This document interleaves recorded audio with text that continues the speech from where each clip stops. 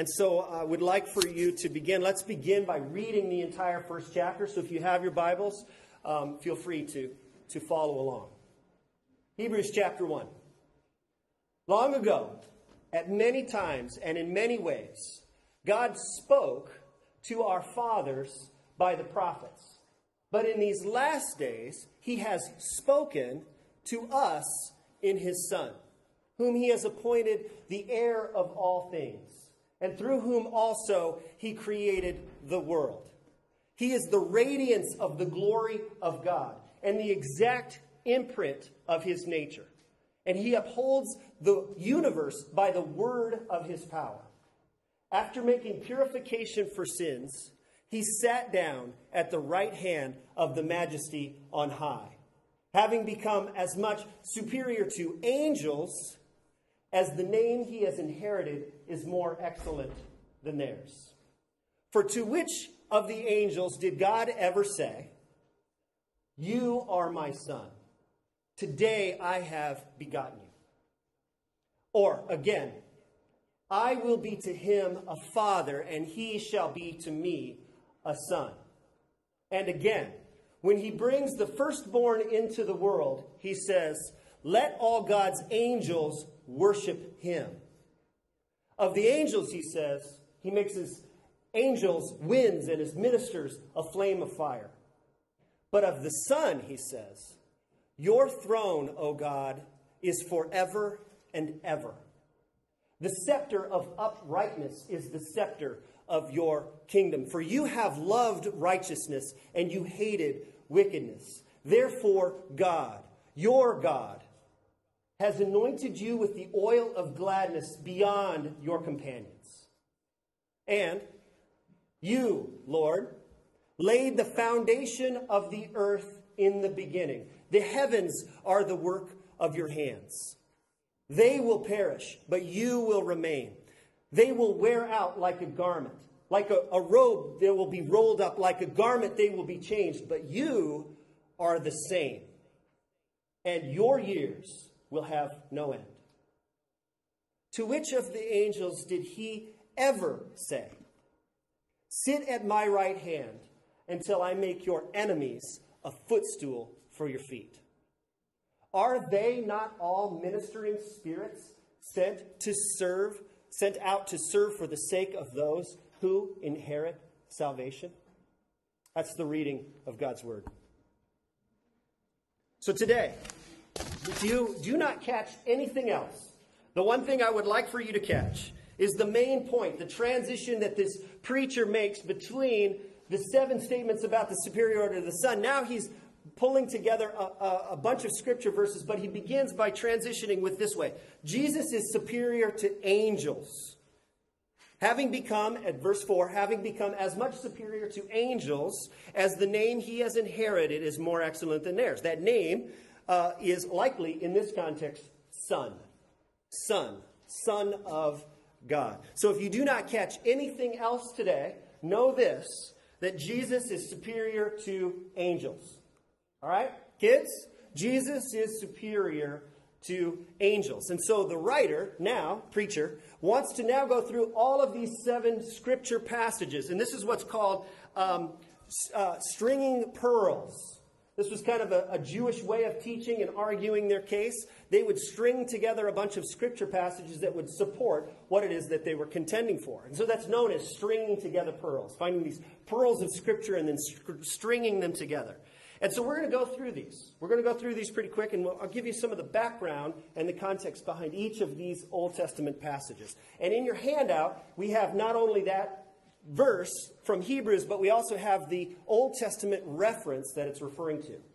You might even have some of notes of this in your Bible as well, too. So we're going to go through a couple of these and then have a couple of insights about each one. The first scripture is Psalm 2. "You are my son, today I have begotten you." That is from Psalm 2, verse 7. Now, the Psalms was basically Israel's hymn book. Those were songs written in praise to God. And it begins, Psalm 1 and 2 are kind of considered the introduction to the whole thing. And Psalm 2 is what's known as like a royal psalm or an enthronement psalm. And this was sung in honor of David being anointed as the king of Israel, God's chosen servant over the nation of Israel. And so if you would turn to Psalm 2, and we'll look you'll get the idea of what they are singing about. Begins, why do the nations rage and the people plot in vain? The kings of the earth have set themselves, and the rulers take counsel together against the Lord, Yahweh, the God of Israel, and against his, interesting word here, anointed. And against his anointed. The word there in Hebrew is the same word that we get Messiah, or as it's translated in the New Testament, Christ. Right? So, this is interesting. Now, this is a term which referred to the anointing of God's kings in Israel. Okay, so skip down to verse 4. He who sits in the heavens laughs. The Lord holds them in derision. He will speak to them in his wrath and terrify them in his fury, saying, as for me, I have set my king on Zion, my holy hill.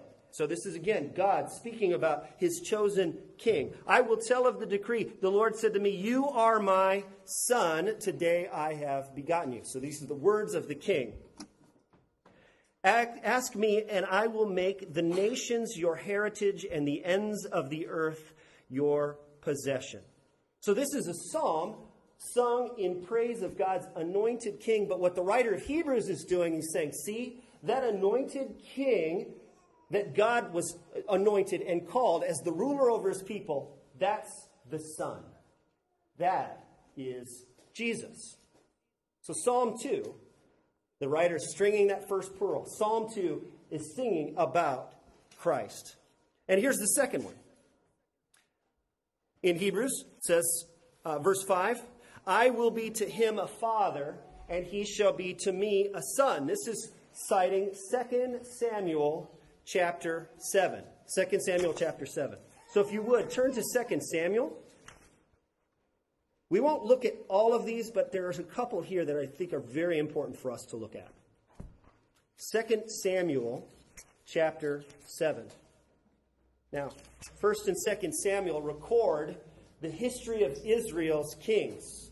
Begins when Israel doesn't have a king, and Israel asks God for a king, and they get Saul. You remember Saul because he was head and shoulders above all of the others. But God's favor had fallen off of Saul, and he had chosen David to be his anointed servant. And so now David has been king. He's had victories over God's enemies and the Philistines. And now he's getting kind of near the end of his life.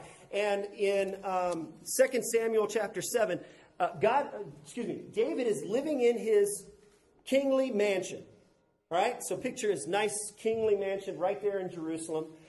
But the ark of God, the presence of God, was sitting in the tabernacle, a tent, fabric covering over the top. And so David gets in his mind, here I am living in this glorious house, and the ark of my God is living in a tent. Something's not right there. And so he gets in his heart, he wants to build a house for God. And so he goes to Nathan the prophet and says, I want to build a house. Go tell God my plans. And so Nathan says, okay, that sounds good to me. Nathan that night gets a message from God to give back to David. And so turn with me let's begin in verse 8. This is God saying this thing to David through Nathan the prophet. Now, therefore, thus you shall say to my servant David, thus says the Lord of hosts. And when he begins that way, he's serious. Thus says the Lord. Tell him this, thus says the Lord. I took you from the pasture and from following sheep that you should be a prince over my people Israel. And I have been with you wherever you went, and I have cut off all your enemies from before you, and I will make for you a great name, like the name of the great ones of the earth. And I will appoint a place for my people Israel, and will plant them so that they will dwell in their own place and be disturbed no more. And violent men shall afflict them no more, as formerly. From the time that I appointed judges over my people Israel, and I will give you rest from all of your enemies. Moreover, the Lord declares that the Lord will make you a house. So David has plans to make God a house, and the Lord says, well, actually, I'm going to make a house out of you. And then look at what he says here. When your days are fulfilled and you lie down with your fathers, when you die and you pass away, I will raise up your offspring, kind of note that, offspring, after you, who shall come from your body, and I will establish his kingdom. He shall build a house for my name, and I will establish the throne of his kingdom forever. I will be to him a father, and he shall be to me a son. Here, this is the passage. So this is the word, God's word speaking through the prophet to David, and he's saying, I'm going to make a house for you, and your offspring, somebody from your body, he will build a house for my name, and I will establish his throne forever. I will be to him a father, he shall be to me a son. And then this is how it continues. When he commits iniquity, I will discipline him with the rod of men and with the stripes of the sons of men. But my steadfast love will not depart from him, as I took it from Saul, whom I put away from before you. Interesting. What the writer of Hebrews is doing here, there's a promise God is giving to David. He's saying, somebody from your line is going to be on the throne of Israel forever. And I will be with him. He will be my son, and I will be like a father to him. And he is going to build a house. Now, in the immediate context, you would think, who's this referring to? Solomon, right? So this is referring to Solomon, because David doesn't build a house. Solomon builds a house. But we see, if you look at the rest of this story, Solomon's kingdom doesn't last forever. As a matter of fact, Solomon's sons split the kingdom in half. Jeroboam takes the northern tribes of Israel. Rehoboam takes the southern tribes. They kind of split. The northern Israel starts worshiping other gods. Eventually, the northern kingdom is destroyed and conquered by the Assyrians. And eventually, the southern kingdom of Judah is conquered by the Babylonians. Both of those kingdoms are gone. And as a matter of fact, in Jesus' day, there still was no king in Israel. Who's this passage really referring to? The writer of Hebrews says, this is referring to Jesus. Your offspring will come from the line of David. As a matter of fact, it seems kind of strange when you think of these words, that the Lord will discipline him with the rod of men, with the stripes of the sons of men. This is the same language that Isaiah uses for the suffering servant, the anointed one. By his stripes we will be healed. So the writer here is seeing, this is referring to Jesus. This promise is fulfilled in God's Son. There's echoes to it to Solomon. You can kind of see some of that, but it's clear this is referring to Jesus. This is phenomenal what this writer is doing.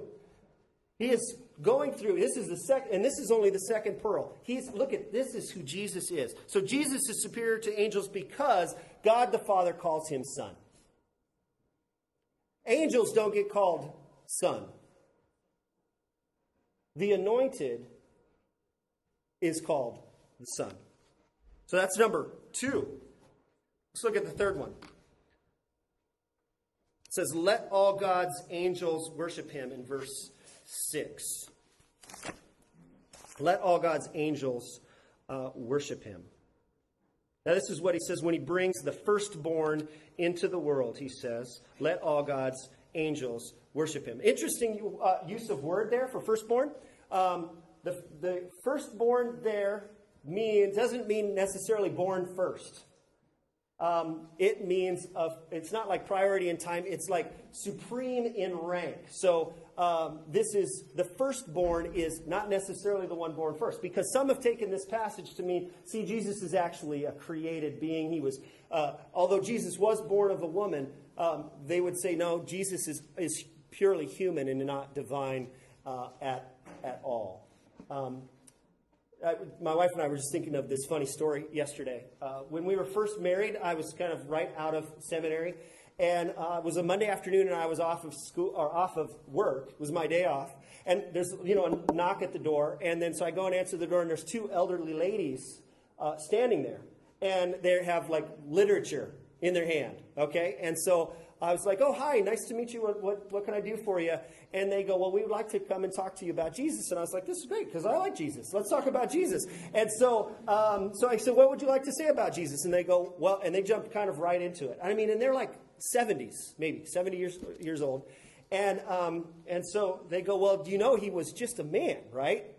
And I go, well, no, actually, I believe Jesus is the Son of God. He is truly God. And they go, well, he can't be God because the scriptures say that he is the firstborn. And if he was born, like, the first one born, then he was a created being. He isn't eternal. And if he isn't eternal, he isn't God. And I feel bad for these ladies because, again, I was right out of seminary. And I was like, really? Well, that's interesting. That word that you're referencing there, and it's the same one right here in Hebrews. I go, that's the word that's used in the Old Testament in Psalm 89 for David. Did you know that? And they were like, and they started to do this, like flip through the pages. Like, I didn't have that in my script. And so I go, no, that's actually referred to David. David is referred to in Psalm 89 as the firstborn. And I go, now, was David born first? Which was he born? Wasn't he born seventh? Right? He was the seventh.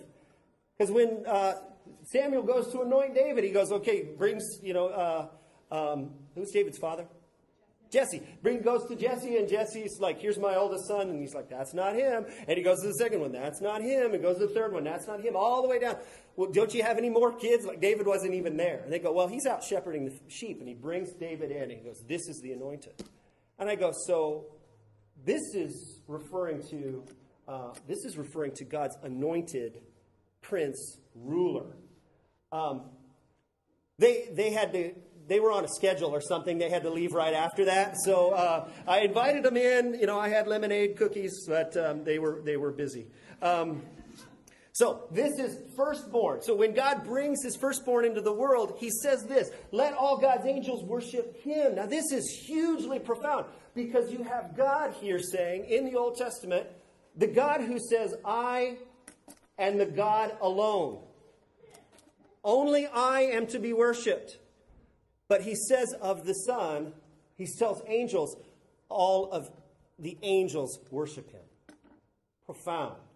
Think about that. The one true God is the only one who is to be worshipped. We see that in the Ten Commandments. God and God alone is to be worshipped and no others. You're not supposed to give my name to any other person. And he says, God's saying here, he should be worshipped. Let angels even worship him. Not just humans, let angels worship him.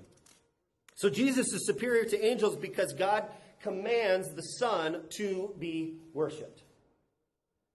Stringing pearls. Stringing pearls. Let's go to the fourth one. When he says,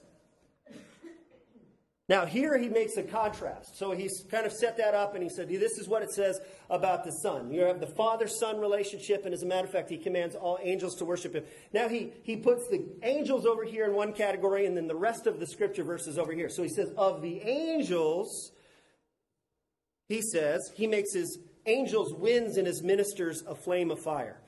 That's pretty intimidating. I mean, everywhere you see angels in the scriptures, whenever a human interacts with an angel, what does the human do? Fall on his face. Terrifying. I mean, these are intimidating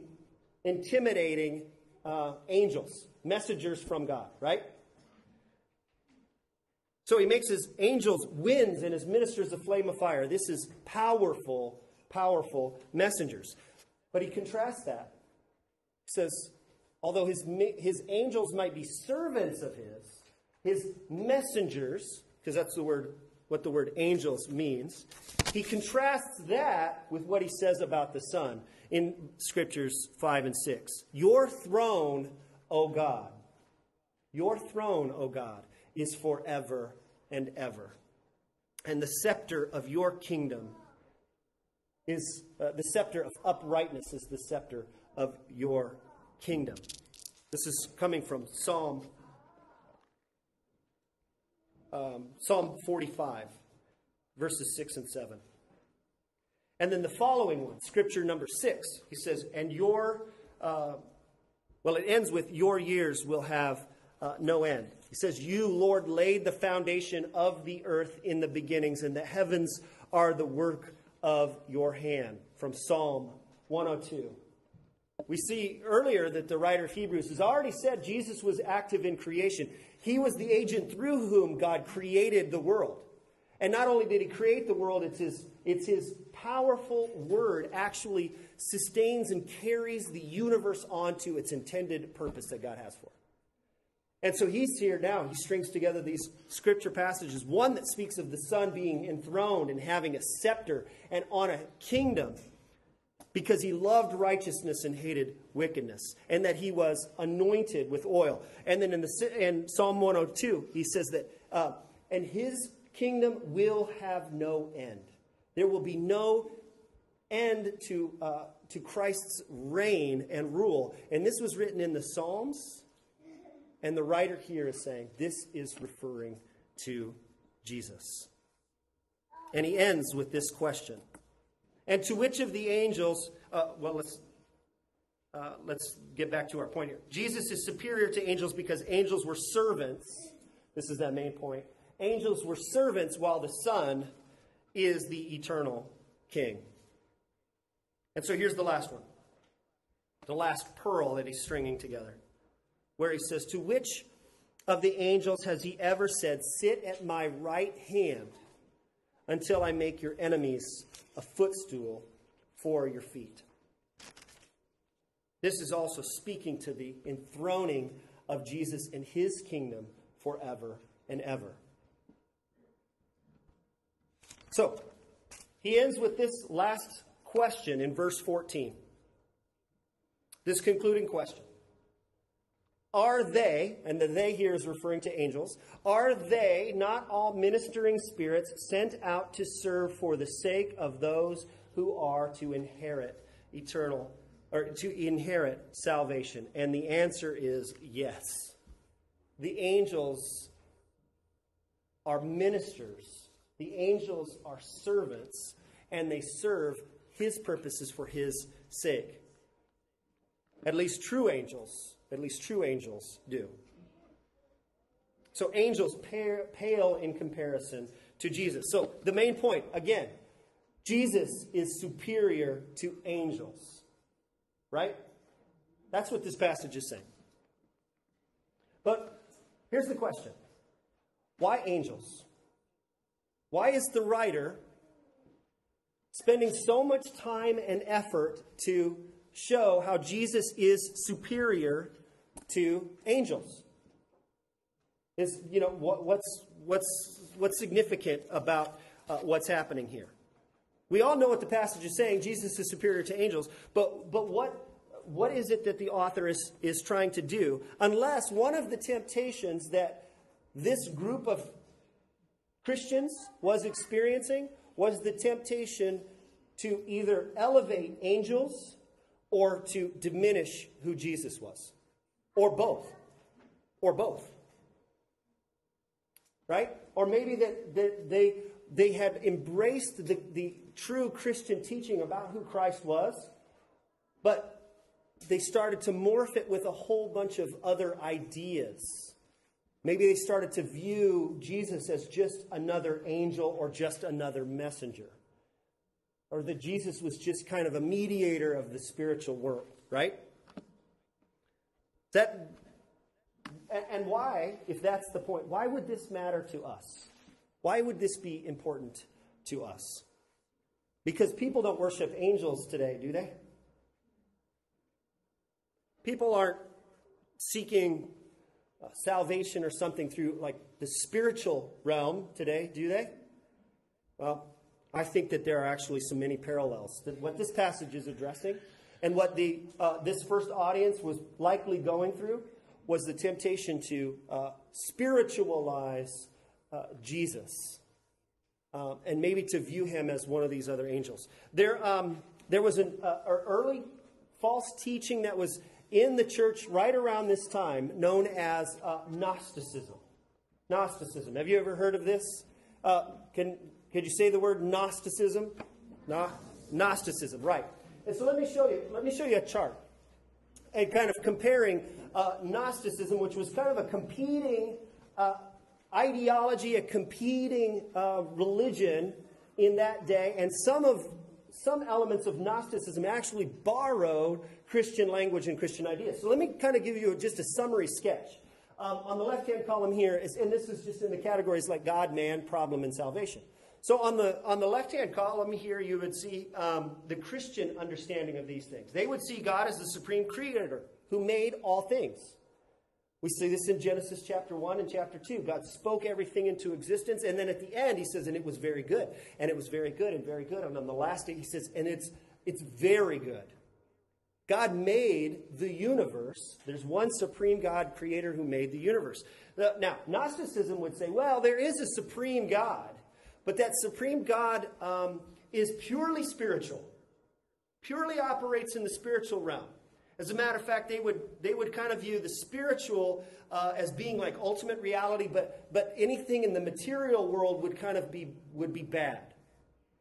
And so the material world was actually made by a smaller, less, or like an inferior being, demiurge, they would call it. Now, the Christian understanding of man was that man was created in God's image, in his image and likeness, and then this is important, out of and part of the material world, right? Man was fashioned out of the dust of the ground, and God breathed the breath of life into the man. Gnosticism would say, well, humans have the divine within them. It's trapped in a body, but they would have the divine in them. And they would refer to it as the divine spark. You ever heard of that? The divine spark within you. Okay? Now, the problem for Christian understanding with man, even though the man was created in God's image, is that humanity, on their own will, they rebelled against their Creator. And that we all now suffer the effects of that sin, that sinful nature.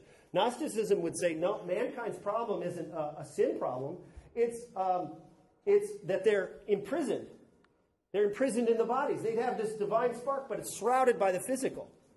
And the need that they would have would be not salvation from sin from somebody else. It would be liberation by receiving secret knowledge. Secret knowledge. That's what the word Gnosticism means. It's come from the word gnosis. It means knowledge. Okay? So liberation through a secret knowledge of who they already are. Or enlightenment that they receive from spiritual intermediaries or messengers, right? That's vastly different than the Christian teaching about a Savior who has to come and save us apart from ourselves, right? See the difference? Now, it's easy to see, like, you can see Gnosticism in different places today. Maybe some kind of New Age spiritualities, Eastern religions. I have a couple of quotes here. I'll read to you as well. This is like a very popular book from a few years ago. Neale Donald Walsch, in his book called Conversations with God. And so he'd have these conversations with God, and then he would write them all down. And so this is one of the conversations that he had with God, when God says to him, I cannot tell you my truth unless you stop telling me yours. And this author, Neale, writes back, but my truth about God comes from you. And God says, well, who said so? And Neale goes, well, others. And God says, what others? And Neale says, leaders, ministers, rabbis, priests' book, the Bible, for heaven's sakes, he says. And God says to Neale Donald Walsch, those are not authoritative sources. And Neale says, they aren't. And God says, no. And then Neale says, well, then what is? And God says to Neale, this is the authoritative source. Listen to your feelings. Listen to your highest thoughts. Listen to your experience. Whenever any of these differ from what you've been told by your teachers or read in your books, presumably including the Bible, forget the words. Words are the least reliable purveyor of truth. This is kind of that Gnostic idea, right? The divine spark, it's within you. Higher thoughts. Here's another quote from Elaine Pagels in her book, The Gnostic Gospels. And this Gnosticism, we're actually uncovering documents.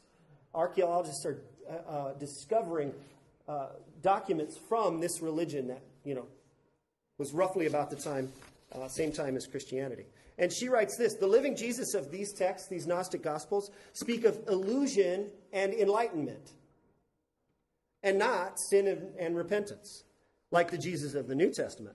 Instead of coming to save us from sin, he comes as a guide who opens access to spiritual understanding. And when the disciple attains enlightenment, Jesus no longer serves as his spiritual master. The two have become equal, even identical. See? This inner spark, inner enlightenment. Now these are kind of, this is Eastern. This is kind of outside of Christian religious Christianity. But I want to tell you, this same essential teaching is alive in Christian circles today. It is re-emerging, I guess you could say. It's re-emerging. There's like a neo-Gnostic or a new knowledge that's starting to find itself in Christian churches. And a couple of authors have noticed this shift as well, too. Daniel, Spirituality for Dummies. That's not a recommended resource, by the way. Darrell Bock and Daniel Wallace write about this in their book called Dethroning Jesus, where he says, they call it Jesus-anity. I've done saying that right, Jesus-anity. It is a coin term for the alternative story about Jesus. Here, the center of the story is still Jesus, but Jesus is either as a prophet or a teacher of religious wisdom. In Jesus-anity, Jesus remains very much Jesus of Nazareth. He points the way to God, leads people into a journey with God. His role is primarily one of teacher, guide, and example. Jesus' special status involves his insight into the human condition and enlightenment he brings. There is no enthronement of Jesus at God's side, only the power of his teaching and example. In this story, the key is that Jesus inspires others, but there is no throne for him. He is one among many, the best, perhaps, and one worthy to learn from and follow. I could give you plenty of other examples. You've probably seen teachers that would be pastors of Christian churches that talk about the potential that you have within you, right? What you are capable of. You just need to change your mindset and the way you view the world. Or maybe you have to, maybe they would advocate certain kind of practices and to help you to access that divine spark within you. Is this sounding familiar? Have you kind of seen some of this? You may have seen personalities on TV. I think that this is out there, and I think that this is this Gnosticism is alive, and it's in Christian churches, which makes it all the more dangerous because it sounds so close to the truth. So how can you tell, right? How can you tell? Here's a good rule of thumb. If the problem is outside of you and the solution is inside of you, that's a pretty good hint that you might be experiencing Gnostic teaching. If the problem is out there and the solution is what I can do, how can I access my inner self, how can I really get to my heart and purify my heart and follow my heart, that's maybe a really good sign that this is moved away from being the Christian teaching to Gnostic teaching, no matter how much they put a Jesus veneer on it. That's kind of our test. So a couple of questions. Go back to our chart here. Let's test ourselves. Which view of God do you have? I mean, when you really think about it, which view of God is in your mind? Do you view God as creator, or do you view God as a spiritual being who doesn't interact with his creation? Or, in this question in particular, man, Do you view man as created in the image of God, but who sinned and rebelled against God and needs a Savior outside of himself? Or do you view human beings, do you view yourself as having the divine within them already? Do they possess the divine spark? What's your view of the problem? Is the problem that humankind has sinned against their Creator? Or is the problem that people just don't really realize who they really are? And what's salvation? Is it the work of a Redeemer and a Savior outside of you? Or is it salvation through liberation, through some secret hidden knowledge? I think that this is probably, this teaching is something that the writer of Hebrews was addressing. And which is why he had to go to great pains to say, no, Jesus is better than angels. Jesus is more superior to angels. Jesus is superior to spirituality.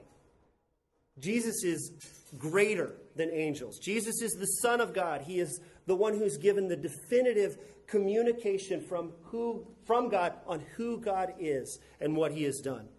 And it's through faith in him. This is a much better story. It's through faith in him,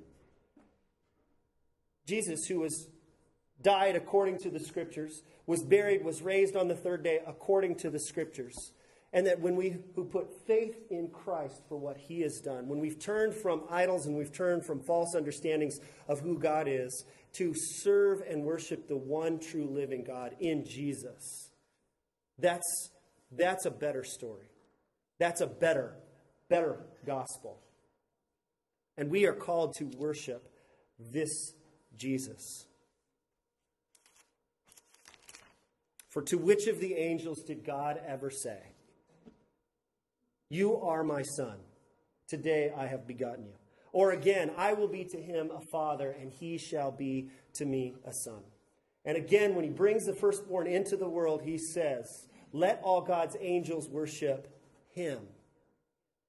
To which of the angels has he ever said, "Sit at my right hand until I make your enemies a footstool for your feet"? Angels are ministering spirits sent out to serve those who, for the sake of those who are to inherit salvation, the salvation we have in Christ. Amen? Amen. Would you stand with me as we close in prayer?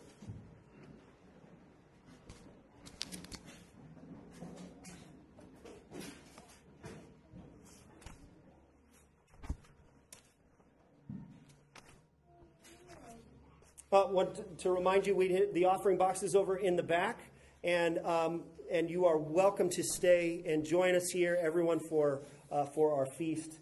And so I'll pray for our food, and I'll pray to close our time. So let's pray. Father God, we want to again give you thanks for the words that you have put down. How you have spoken through writers who put quill to parchment, and how we have ink on paper, that these are words that we can trust because they are your words. And that they still have power because every word points to the supremacy and superiority of Jesus. God, thank you for what it teaches us. And how, God, for us to have our eyes open to see ways in which the picture of Jesus is blurred and distorted and merged with other ideas. God, thank you for your scripture that brings clarity so that we can worship Jesus aright, that we can honor him for who he is and for what he has done, and how he was crucified, dead and buried, and raised for our justification so that we can be right with you. God, thank you for doing that. God, we want to thank you as well for the time that we have after our gathering here and in fellowship together around food and feasting. God, we feasted on your word. Now we're going to feast together on bread and meat. So, God, we want to give you thanks for that. And for all the hands who've brought stuff and prepared. And may you bless our time together as a community that celebrates what you have done in our lives and collectively and individually. We give you thanks and praise for all things. And it's in the name of your Son, Jesus, who is sitting at your right hand, ruling and reigning. It's in his name we pray. And everyone said, amen and amen. Now may the grace of God and the love of Christ and the fellowship of the Holy Spirit be with all of you.